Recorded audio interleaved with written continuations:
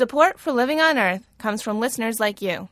Please make a donation online at loe.org or call me at 617-629-3638. And thanks. From Public Radio International, this is Living on Earth.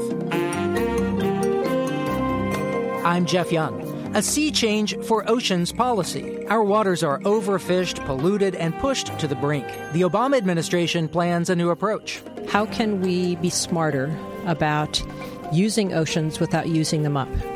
And that's very different from sort of the piecemeal, one crisis management at a time that we have been doing over the last, I guess pretty much forever. Plus, plastic pipes for blades, an old bike for the crank, the African teenager who built a windmill, one piece of junk at a time. The blades were spinning and then the light bulb came on from the windmill and the people started clapping hands. It was one of the exciting moments of my life. We'll have those stories and more this week on Living on Earth, so stick around. Support for Living on Earth comes from the National Science Foundation and Stonyfield Farm. From the Jennifer and Ted Stanley studios in Somerville, Massachusetts, this is Living on Earth. I'm Jeff Young. About 5 years ago, we got a wake-up call with 2 reports describing oceans in crisis. Plummeting fish populations, coastal habitat lost to sprawl, dead zones due to nutrient runoff. It was a pretty gloomy picture. Well, now the federal government's following recommendations from those reports with what could be a sea change for ocean management. The Obama administration has proposed a comprehensive oceans policy, one that pulls together plans for fishing, offshore energy, coastal protection, and shipping, jobs that are now scattered across some 20 government agencies. A task force of top marine and environmental officials is getting feedback on the plan during a listening tour along the country's coastline. Hello? If you can all start to find a seat, we'll get started as soon as we... Hundreds gathered for an afternoon hearing in Providence, Rhode Island. Folks in the ocean state had a lot to say about oceans management. Greg Garrett was concerned about whales. We now let our military, with reckless abandon, kill marine mammals. And if your national policy doesn't actually stop that, then you haven't done anybody any good. Fishing communities advocate Angela Sanfilippo said trying to work with the government often leads to frustration. We know that if we don't have an healthy ocean, there is no fish. We worked through these years with a lot of government agencies, but it's very difficult. The Army Corps of Engineers, the Department of the Navy, the Coast Guard. It's impossible to protect the ocean when you have to deal with so many people. Fisherman Brian Loftus worried the plan could force guys like him off the water. There's enough for everyone if they'd manage it properly, but that's not what they're trying to do. They're trying to shrink everyone down, get rid of half the boats, and then the other ones will be owned by big corporations. The small independent guy is going to go the way of the farmer. Bye-bye. The hearing went on into the night. Scientists asked for ecosystem-based management. Energy developers urged more offshore wind power. Ship captains argued against putting windmills in their way. What emerged here in the nation's smallest state was a microcosm of the issues and challenges for all of the country's coasts. The next day, I tagged along as task force members hit the beach with locals who explained what lessons Little Rhode Island might hold. Grover Fugate directs the state's Coastal Resource Management Council. He says the feds could learn from the planning that kept these dunes and salt ponds healthy, even amid dense population. They're trying to understand what's called marine spatial planning, which is essentially looking at the uses that are in the water side and how they interact and how they can be planned rationally. And that's what we've been doing in Rhode Island for 26 years. And we now have this ocean planning initiative that's reaching much further out than any program's done before, with an eye of trying to figure out where we can put renewable energy in these waters. Like a lot of East Coast states, Rhode Island is looking to its windy coast for energy. But some offshore wind projects are mired in controversy and delay. Deepwater Wind Managing Director Jim Lennard hopes his company can avoid that. Marine spatial planning, ocean zoning, is very important as we put industrial uses out into the ocean. We've got industrial fishing uses, and now we're going to have wind energy out there as well. There needs to be coordination and collaboration. So from where we're standing, where out there do you think your project might happen? The utility scale project will be a little bit to our left, about 12 to 15 miles off the coast. There will be about 100 turbines out there spread about a half mile apart. A utility scale wind park will power 125 to 150,000 homes every year. By going farther from shore, Deepwater would make its turbines less visible to beach tourists. But that could put windmills in the waters that fishermen have relied on for centuries. Lobsterman Lanny Dellinger says fishermen are trying to accommodate others. There's no alternative. I mean, the Obama administration has made it quite clear we're going to have these alternative energy projects. Now it's time to figure out how we can do both. I think it's a matter of sizing the industry so that we can have a sustainable fishery and a sustainable industry to harvest those fish. Sizing the industry, though, that means some people aren't going to be fishing anymore. Absolutely. There's going to be winners and losers in the process. The best thing that we can do is be part of the process early on, get a seat at the table with developers and scientists, and help to mitigate those impacts. There's a lot here for the Federal Ocean Policy Task Force members, like Jane Lubchenco, to think about. I think it's fair to say that the ocean is becoming an increasingly crowded place. We are seeing increasing uses, but also increasing conflicts. Lubchenco is a highly respected marine ecologist, and since March, she's been administrator of NOAA, the National Oceanic and Atmospheric Administration. I spoke with her about what she wants this new ocean policy to achieve. It's pretty clear that it's high time that we take a more thoughtful look at what combination of activities can coexist in the ocean if we want to have vibrant coastal communities and coastal economies, if we want to have the range of activities that people tell us they want from oceans. We really need to have healthy, resilient ocean and coastal ecosystems. The state of the ocean sounds so dire, and I understand you're doing good things here, but they sound very bureaucratic, reorganizing the flowchart sort of changes. Is that kind of change really going to do what we need, given how seriously bad things are with our oceans? Both of the ocean commissions recognized that there are many problems that exist in oceans, and they are only escalating with climate change. It's sort of an overlay, along with ocean acidification, on top of a lot of the other challenges. Both of them, though, pointed to one of the underlying drivers of change is that there is no integration, there's no coordination, there's no mechanism for considering the health of the system as policies are being made. So part of the challenge is to take a step back and say, how can we be smarter about using oceans without using them up? And that's very different from sort of the piecemeal, sector by sector, one crisis management at a time that we have been doing over the last, actually, I guess, pretty much forever. Is there time to bring some of these fisheries that are plummeting back? Is there time to stop what's happening to our coral reefs, our coastlines? I take hope from the knowledge, from my personal experience, about the resiliency that does exist in many ocean ecosystems. When they are allowed to recover, they actually can. And so I think there's actually a dual message here, one of urgency, but there's also great hope. So we believe that it is time to move ahead very aggressively in doing more recovery, but focusing not just on individual stocks of fish, but on the health of the system, because that, in fact, is, in the end, what will be important to people. Healthy oceans matter. You can hear a longer interview with NOAA Administrator Jane Lubchenco and read a draft of the new ocean policy at our website, LOE.org.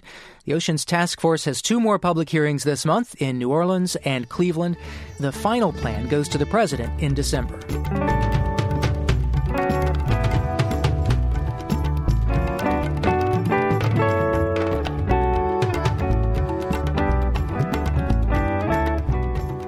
As we heard, ocean acidification is one of the looming threats marine scientists are racing to better understand.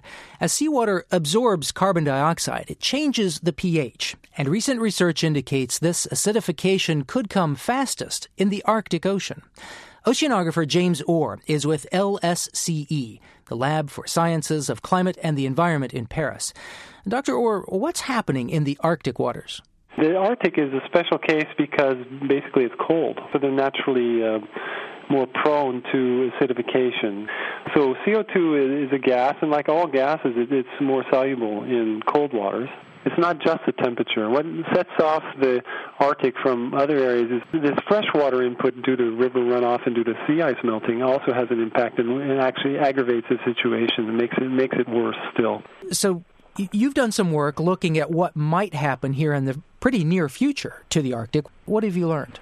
Within 10 years, it's expected that maybe 10% of the Arctic Ocean could become corrosive to shells for mussels and clams. You hardly even need a model. You can just look at basic fundamental chemistry. And the waters actually will dissolve aragonite, which is an important form of shell material.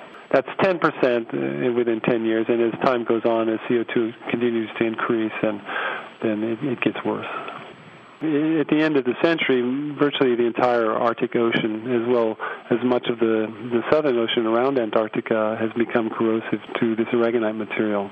Again, that's the material that the animals depend upon to build their shells. Exactly, that's the shell-forming material. How does that compare to earlier projections on the rate of ocean acidification?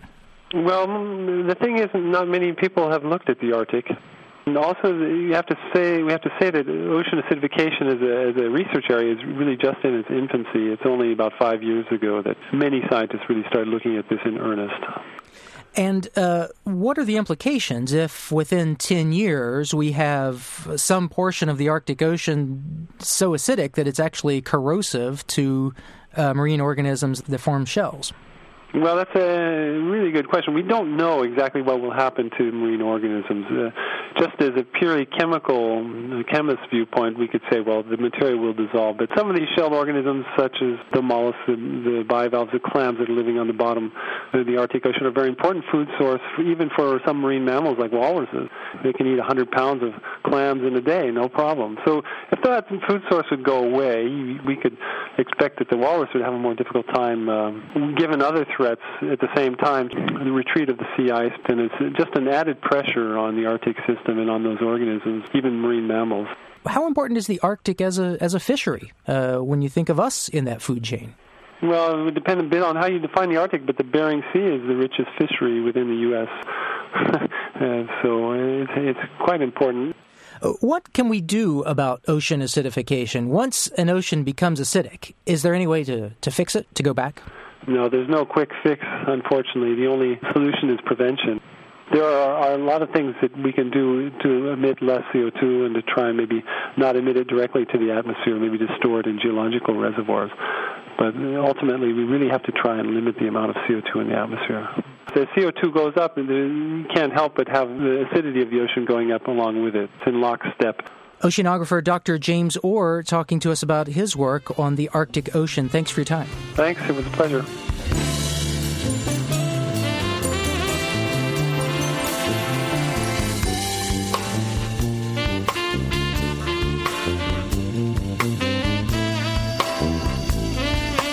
Just ahead, a clean sweep of chemical regulations. Keep listening to Living on Earth. It's Living on Earth. I'm Jeff Young. We've reported a lot lately on BPA in plastics, the weed killer atrazine, and the rocket fuel ingredient perchlorate. Chemicals raising health concerns and building up in our environment despite a law intended to prevent that. Now, the Environmental Protection Agency's administrator, Lisa Jackson, says the 30-year-old law governing toxic chemicals is inadequate to protect the public. She wants Congress to reform TSCA, the Toxic Substances Control Act, to give her agency authority to move more quickly when scientists find health risks. Dr. Megan Schwartzman studies environmental health at the University of California, Berkeley. She co-authored a paper this summer titled Toward a New U.S. Chemicals Policy. Dr. Schwartzman, is that where we're headed here, toward a new policy? I really think it is. You know, this is the first time in a generation that we're seeing this as an actual probability, in fact, a certainty. And there are several things that have led us in that direction. But this announcement by Administrator Jackson indicating the administration's will and goals for chemicals management for the country is truly significant. Give us a sense of what EPA has been able to do under TSCA, the existing law. What kind of progress have they made toward really regulating chemicals? Well, it's been over 30 years since TSCA was passed, and in that time, EPA has issued formal rules to restrict the use of only 5 chemicals. So that in itself, when you're comparing 5 to the universe of approximately 80,000 chemicals that are understood to be in use in the U.S., that's a tremendously small number of substances that EPA has been able to act on. And it makes you wonder whether they really have the tools they need to do their job. Why is it that the current system does not allow EPA to make those priorities about what is and isn't of chief concern? To make priorities, you have to have information. So to decide that one hazard is worse than another, to decide that benzene is worse than formaldehyde or is worse than asbestos, you need to know information about exactly what those hazards are. And basically, EPA has been denied that information. Without that information, they can't set priorities and can't determine what first needs to be acted on. The second thing that they lack is tools. So they lack the information, and they also lack the authority to require more information or to take action. They're required to meet a burden of proof that is so high they virtually can't meet it.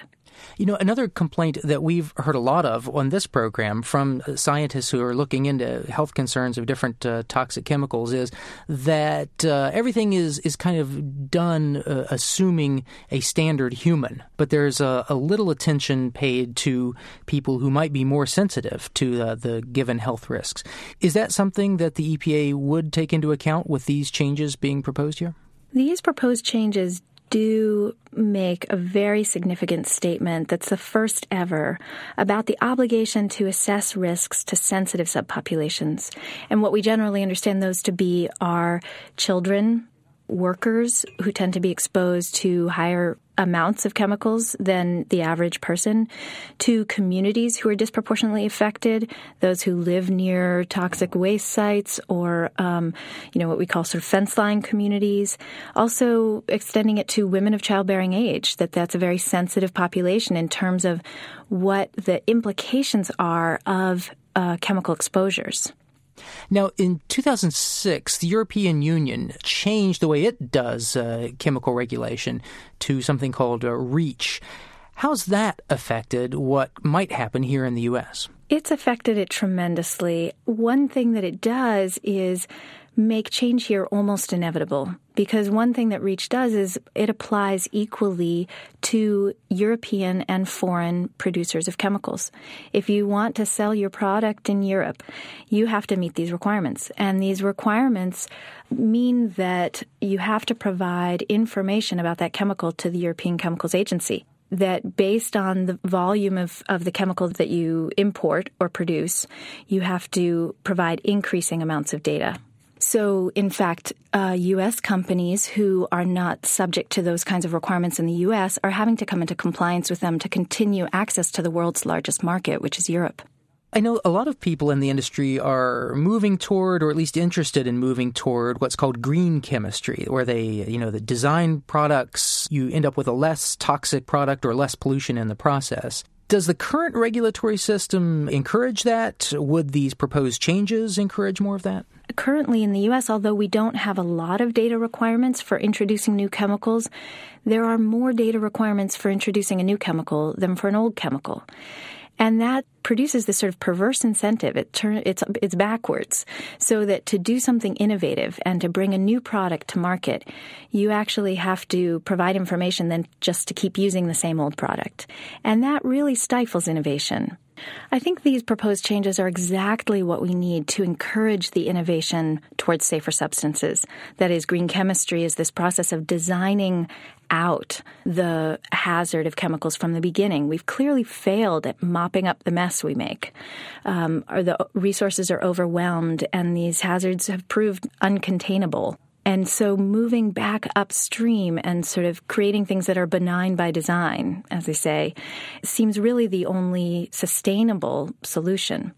So the proposals for what new chemicals management should look like that came out of the EPA will go a long way, if they're implemented, toward advancing that. Dr. Megan Schwartzman is research scientist in environmental health sciences at the University of California's School of Public Health. Thanks for your time. Thanks so much. Now, getting the chemicals law updated depends on Congress. We'll keep you posted on that. For some of our reports on the chemicals of concern, go to our website, loe.org.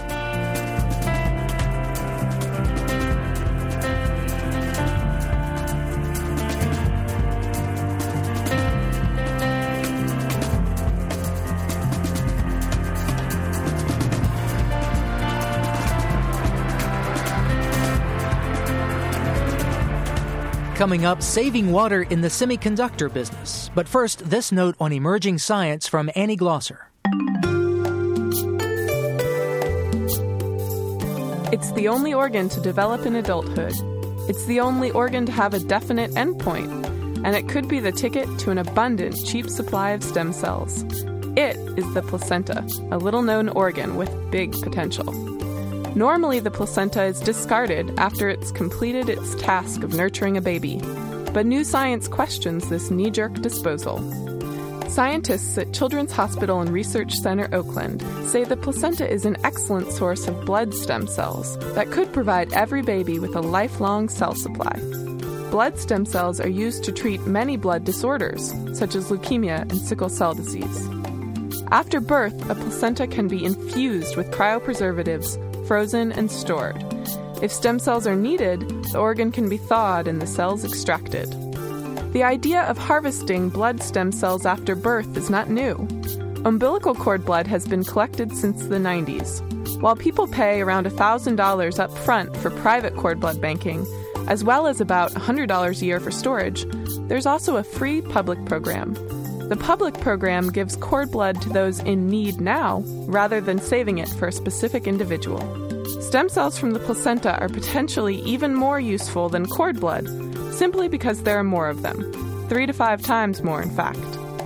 Placenta stem cells could help treat the nearly 16,000 people with serious blood-related disorders who are currently unable to find a matching donor.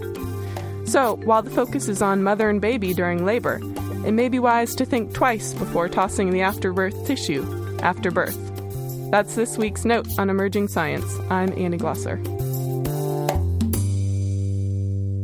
Semiconductors are the building blocks of modern electronics, making our products smarter. But the way semiconductors are made isn't always so smart when it comes to water. A single manufacturing plant can use as much water as a small city. One place in Arizona is working to turn those water guzzlers into sippers. It's the Engineering Research Center for Environmentally Benign Semiconductor Manufacturing. Yeah, it's a long name, but as Lori Howell reports, the engineers and students there also have a long list of water-saving ideas. This mini computer chip manufacturing plant is a test facility. Located in a warehouse on the University of Arizona campus, it's where engineers recreate the industry's water problems so they can fix them. So here is a typical 200 millimeter polisher looks like. At the bottom is the rotating pad. Chemical engineer Ting Sun gives me a tour of the polishing room, lined with various sizes of flat, round silicon wafers. And when we're ready, we're going to bring the head down, and the wafer will touch the pad. All of them are rotating, so they're going to do the polish work. Polishers spin the silicon wafers against a pad and a chemical mix known as slurry, polishing each layer of circuitry and then rinsing it with ultra-pure water. Sun has focused her research on engineering better pads. By doing that, we can use less chemicals, so we dump less chemical into the environment, so that helps a lot. And also, by using less of chemical, we also use less water to rinse it. Sun is schooled in a practice called Design for the Environment, a strategy that guides the center's operations. Farhang Shadman directs the Engineering Research Center. Design for environment, it basically means that those who are in charge of developing new processes will have the not only environmental thinking, but also the tools and techniques of environmental assessment in their way of doing research. The center's full name is SRC Semitech Engineering Research Center for Environmentally Benign Semiconductor Manufacturing. Under Shadman's leadership, it's grown to include 9 U.S. universities since its 1996 launch. Probably the legacy of this center is showing and proving by many, many examples that environmental approach to technology not only makes sense, not only it reduces cost, it may be the only way that future manufacturing is done. Computer chip makers watch this center closely for new technologies, and it's easy to understand why. Many semiconductor manufacturing plants are located in the water-strapped cities of the Southwest. One manufacturing plant uses anywhere between 2 to 4 million gallons of very, very pure water, we call it ultra-pure water, per day. And that on the average is roughly equivalent to the water usage of a city of maybe 40,000, 50,000 people. Shadman guides me past a room with engineers dressed head to toe in what they call clean room suits, which protect the research from outside impurities. Just like surgery, semiconductor manufacturing requires a sterile environment. Okay, what you see here is what we call a pilot plant, a water pilot plant. And it is very unique because it essentially resembles the water purification plants of semiconductor manufacturing, except that everything is in a smaller scale and everything is research development oriented. So we can change things that you cannot do in the real manufacturing. So what we're looking at right here are different stations where the water goes through purification process, water softeners, carbon filters, and that's because the water that's needed in the semiconducting industry needs to be so purer than any water anywhere. Yes, because the wafer that is being cleaned is already very clean. You're trying to remove very, very small traces of impurity. So if water has any contaminants in it, it will be harmful. We cannot tolerate any bacteria, live or dead, it doesn't matter, because of the fact that the bacteria typically have some of the trace elements in them, like phosphorus, like carbon. These traces of these compounds will change the electrical properties of the silicon wafer. And that could lead to defective computer chips and ultimately product recalls. So chemical engineer Dreen Yen has been developing a new water sensor that immediately detects when a silicon wafer is clean, so rinsing can stop, saving millions of gallons of water a day. Environmental concern, environmental issue, and how mankind, the civilization, can survive depend on what can we do and how can we approach it. So I think it's very exciting, it's very important, meaningful work. The water sensor developed by Yen and his colleagues is already on the market and was named 2009 Product of the Year by SEMI, a global association for microelectronics and other industries. Again, Farhang Shadman. We want to make sure that manufacturing, and particularly high-technology manufacturing, is maintained and retained, kept in the United States. And if you do not solve some of these environmental issues and some of these resource issues, we stand the risk of losing that manufacturing to other areas. The center has now spun off 5 startup companies, and its environmental technologies are being applied outside semiconductor manufacturing and electronics, including the medical and pharmaceutical industries. For Living on Earth, I'm Lori Howell in Tucson, Arizona. Lori Howell reported this story for the Global Water Challenge, a co-production of IEEE Spectrum magazine and the Directorate of Engineering of the National Science Foundation.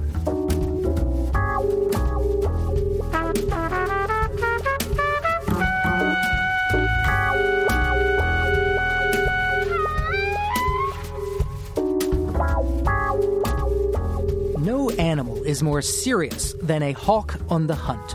But sometimes, as writer Mark Seth Linder observes, birds of prey become birds that play, whether they want to or not. The birds of prey have begun their passage. Bottled up by bad weather, they wait, and then, upon the freshened air, a hurricane of hawks roars through. Goshawk and broadwing, roughleg and redtail all are here. So are the falcons. Merlin with that Prussian dueling scar across his eye and 1,000-yard stare. Kestrel, hovering above the marshland, all bright feathers, formidable beyond her size. A peregrine cutting across the shallowing sun, almost transparent in the penetrating light of late afternoon. While all the small that walk, that fly, that crawl, that climb, quake with dread. Predators prey. Prey flees. This morning we had a sharpshin. He too must feed, and the songbirds fear this little hawk with reason. He may not succeed every time, but he tries, sitting in plain sight on a naked branch while everyone hides, except the jays. One by one, blue jays alight on the fork of the very same tree. A lethal error in judgment seems to lead them close, closer, too close. Blasting from his perch, the sharpie strikes, the spurs of his talons scalpel sharp, his feet spread like fangs. Twisting, he turns and dives, head first, half upside down, dogging the nearest jay, a tail feathers whiffed behind. The blue jay, screaming blood and murder, escapes just barely and comes right back for more and more. Each time that blinding terror, each time the narrow escape, each jay taking his turn as if they want to be eaten, suicide by hawk. And then I understood. The blue jays are playing a game. When we ride the cyclone careening toward the bottom at an angle sure to jump those roller-coasting tracks, we scream, we love it, we ride that ride again. This is how the blue jays play it. The hawk does not, but then, not his turf, not his rules. One guess who tired first? Prey plays. Predators gnash their teeth. Smart money's on the game. Mark Seth Linder writes the column Salt Marsh Diary. To see photographs and find out more, go to our website, loe.org.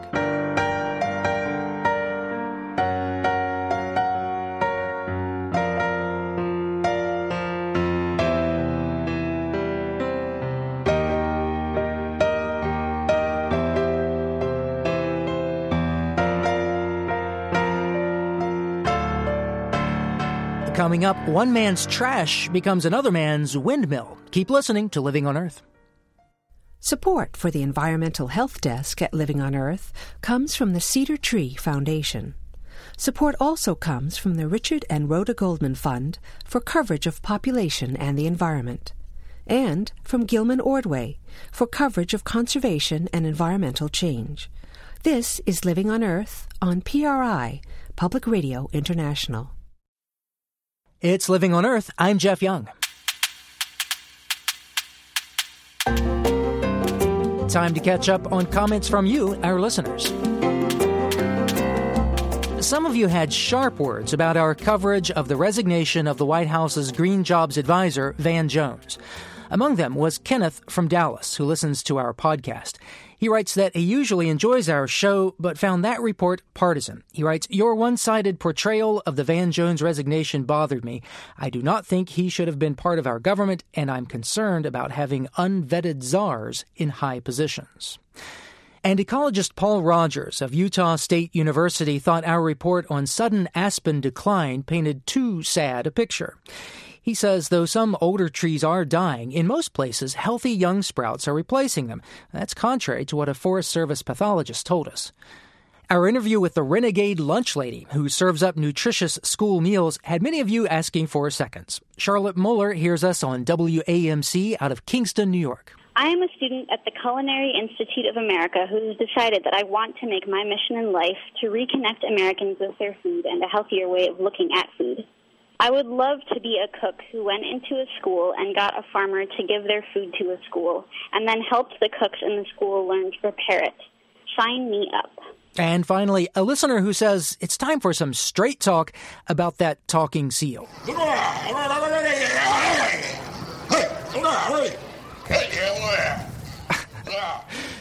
George Swallow heard our story about Hoover the seal on Maine's public broadcasting network.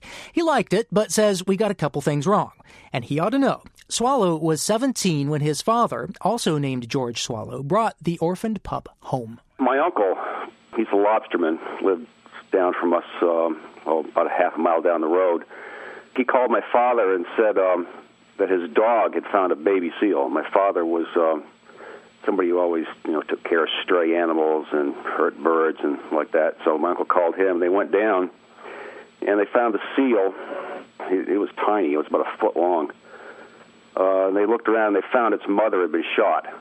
So my father brought the seal home, and they put it in the bathtub. That's the first time I saw it. I think I came back from school that day, and my mother says, "Come and look at this." And there was a seal in the bathtub. And I'm guessing eventually he got too big for the tub. What then? Oh, yeah. We have a pond in the backyard, freshwater pond. And my father would take him down to that, and he would go in, swim around, and come out. And we set up a little pup tent so he could get out of the sun or stay in there at night. He did that. A pup tent? How appropriate for a seal pup. Yeah.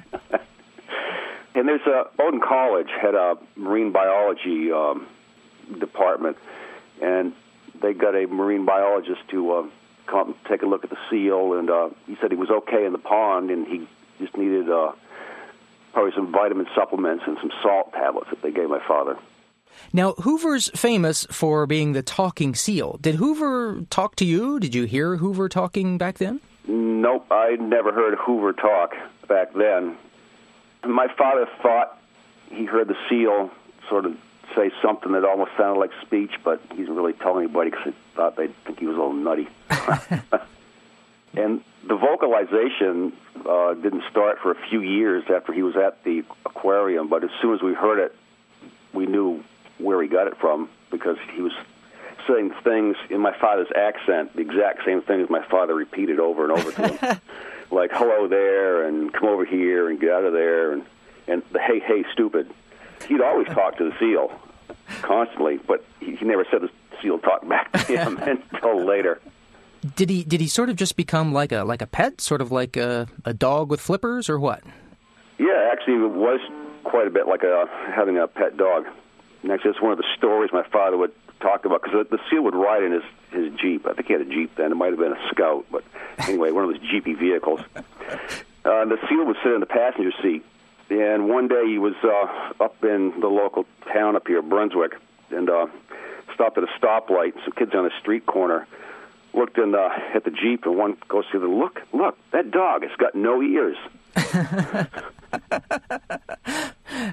Now, your dad tried to return Hoover to the wild before Hoover ended up at the aquarium, right? How did that go? Yeah, he was getting fairly big. He was a couple feet long at this point, and my father took him down in a skiff and put him in the water. He swam around. He liked that great, and my father started to come back in with a skiff and thinking maybe he would, just go and find some other seals, but he came swimming over and just flipped right into the boat. One of the people my father worked for got a hold of the aquarium, and they agreed to take the seal. Now, your father's not with us anymore, correct? No, he passed away in 1997. And apparently, your family decided to memorialize Hoover along with your dad's memorial, correct? Yep. On his headstone, there's an engraving from a photograph that it was in the Boston Globe when they took Hoover down to the aquarium. My father's holding Hoover, and Hoover's, they could say he's kissing him. He's giving a little nudge in the cheek. Sweet. George Swallow, thank you very much for helping us get the story of Hoover the seal straight. I want to say now this story has the official seal of approval, doesn't it? Okay, I guess it does.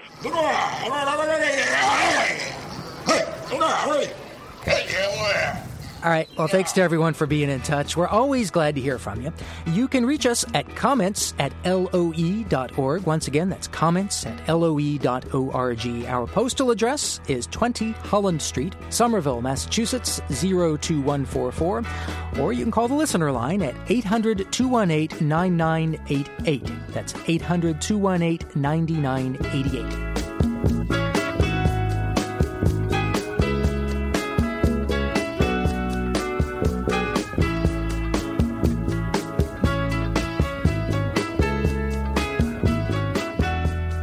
In 2001, famine ravaged the sub-Saharan country of Malawi. William Kamkwamba and his family survived, but the suffering left him determined to find a way to protect them from drought and hunger. William was just 14. He had to drop out of school because his family couldn't afford the fees. So William hit the books on his own to learn how to build a windmill using whatever he could find. Now William and journalist Brian Mueller have written a book, The Boy Who Harnessed the Wind. William, Brian, welcome to the program. Thank you. Thanks for having us. William, why did you decide a windmill would keep your family from facing another famine? So what needed to be done to harvest enough food, we need to start doing irrigation.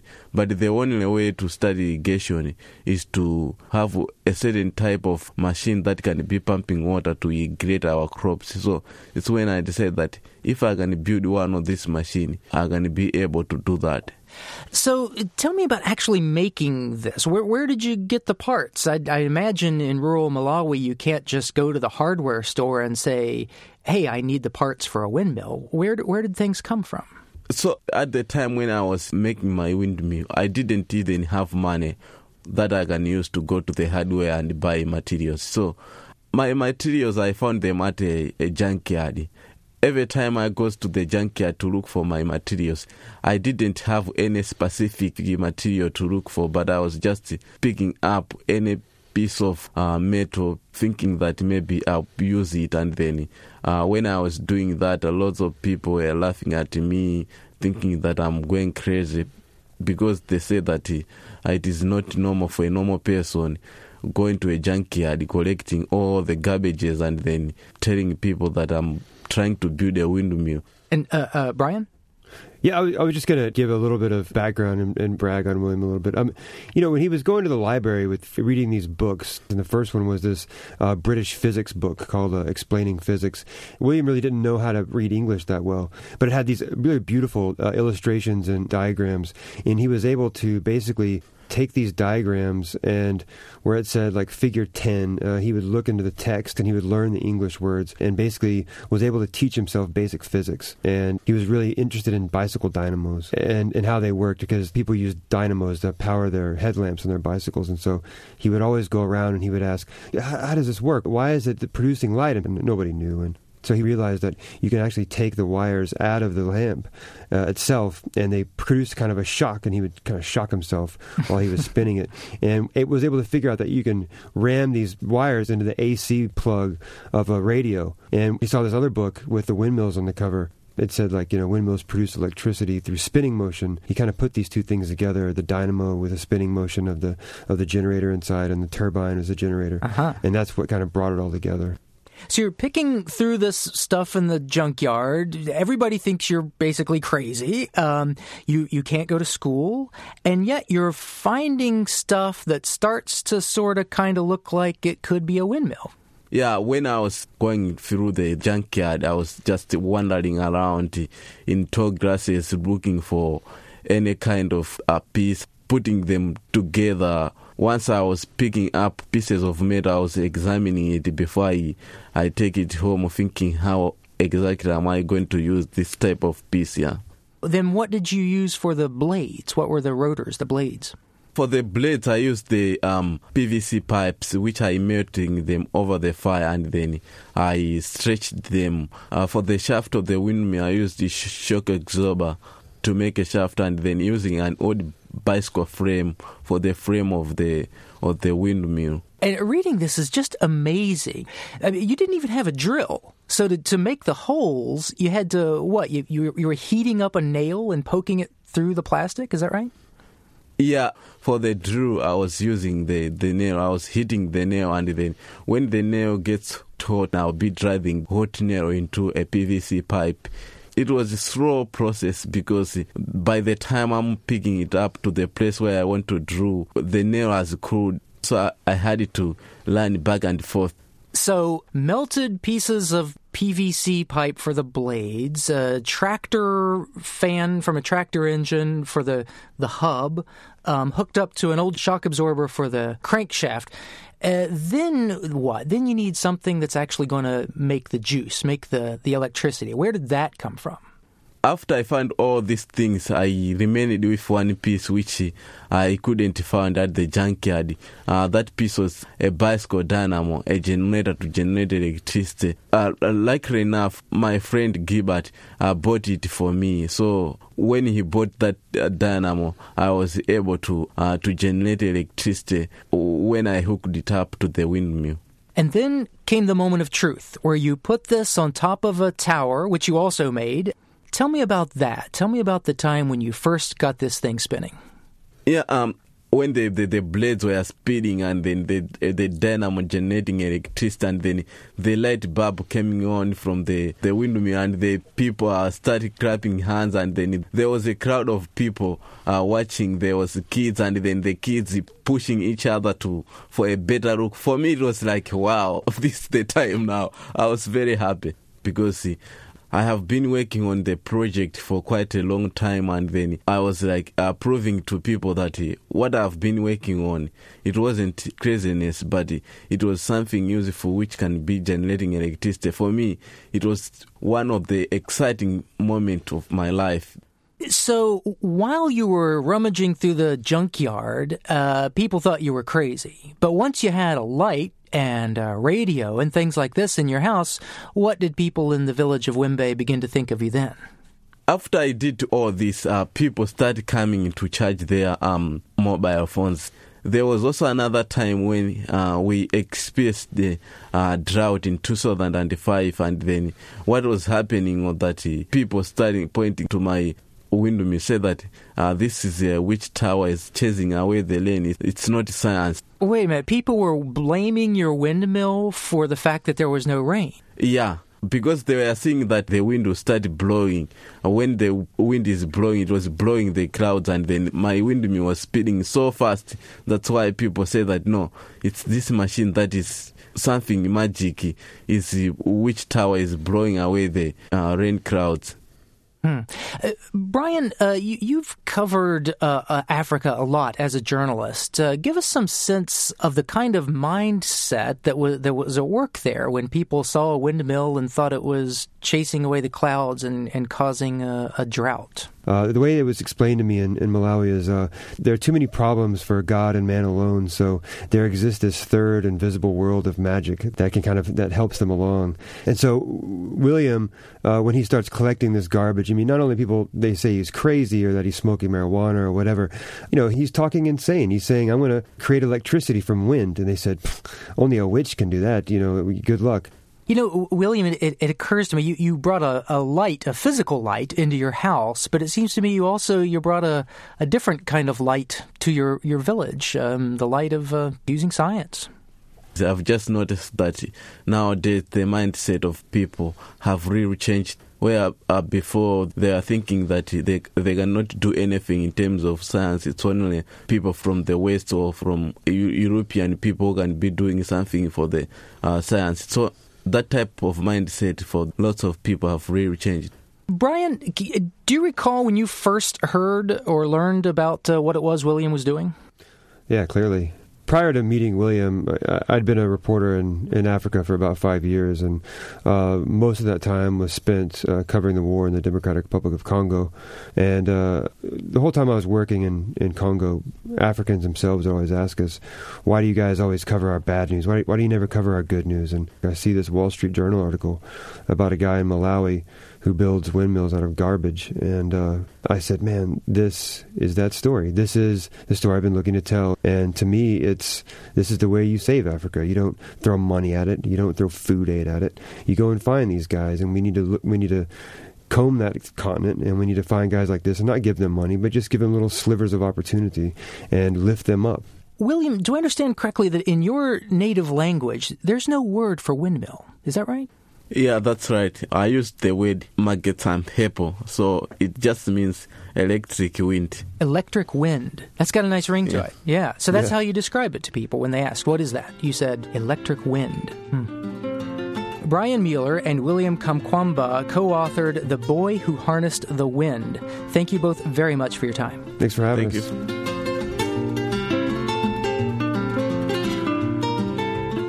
William Kamkwamba's going back to school at a South African Academy for Future African Leaders. He's already started a club there for fellow inventors. He calls it the Doers Club. I can't wait to see what he does next.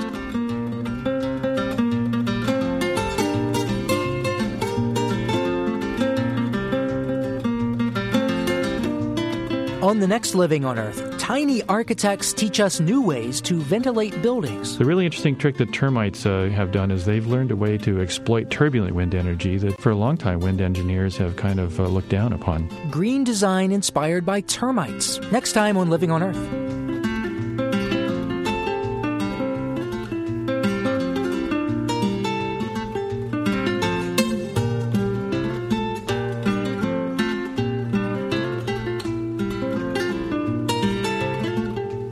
Living on Earth is produced by the World Media Foundation. Our crew includes Bobby Bascom, Eileen Belinsky, Bruce Gellerman, Annie Glosser, Ingrid Lobet, Helen Palmer, Jessica Elise Smith, Ike Sriskandarajah, and Mitra Taj, with help from Sarah Calkins, Marilyn Gavoni, and Sammy Souza. Our interns are Quincy Campbell and Nirja Parak. Jeff Turton is our technical director. Allison Lirish Dean composed our themes. You can find us anytime at LOE.org. Steve Curwood is our executive producer. I'm Jeff Young. Thanks for listening. Funding for Living on Earth comes from the National Science Foundation, supporting coverage of emerging science, and Stonyfield Farm, organic yogurt and smoothies. Stonyfield pays its farmers not to use artificial growth hormones on their cows. Details at stonyfield.com. Support also comes from you, our listeners. The Ford Foundation, the Town Creek Foundation, and the Oak Foundation, supporting coverage of climate change and marine issues. The Rockefeller Foundation and its campaign for American workers. More at rockfound.org. And Pax World Mutual Funds, socially and environmentally sustainable investing. Pax World for tomorrow. On the web at paxworld.com. PRI, Public Radio International.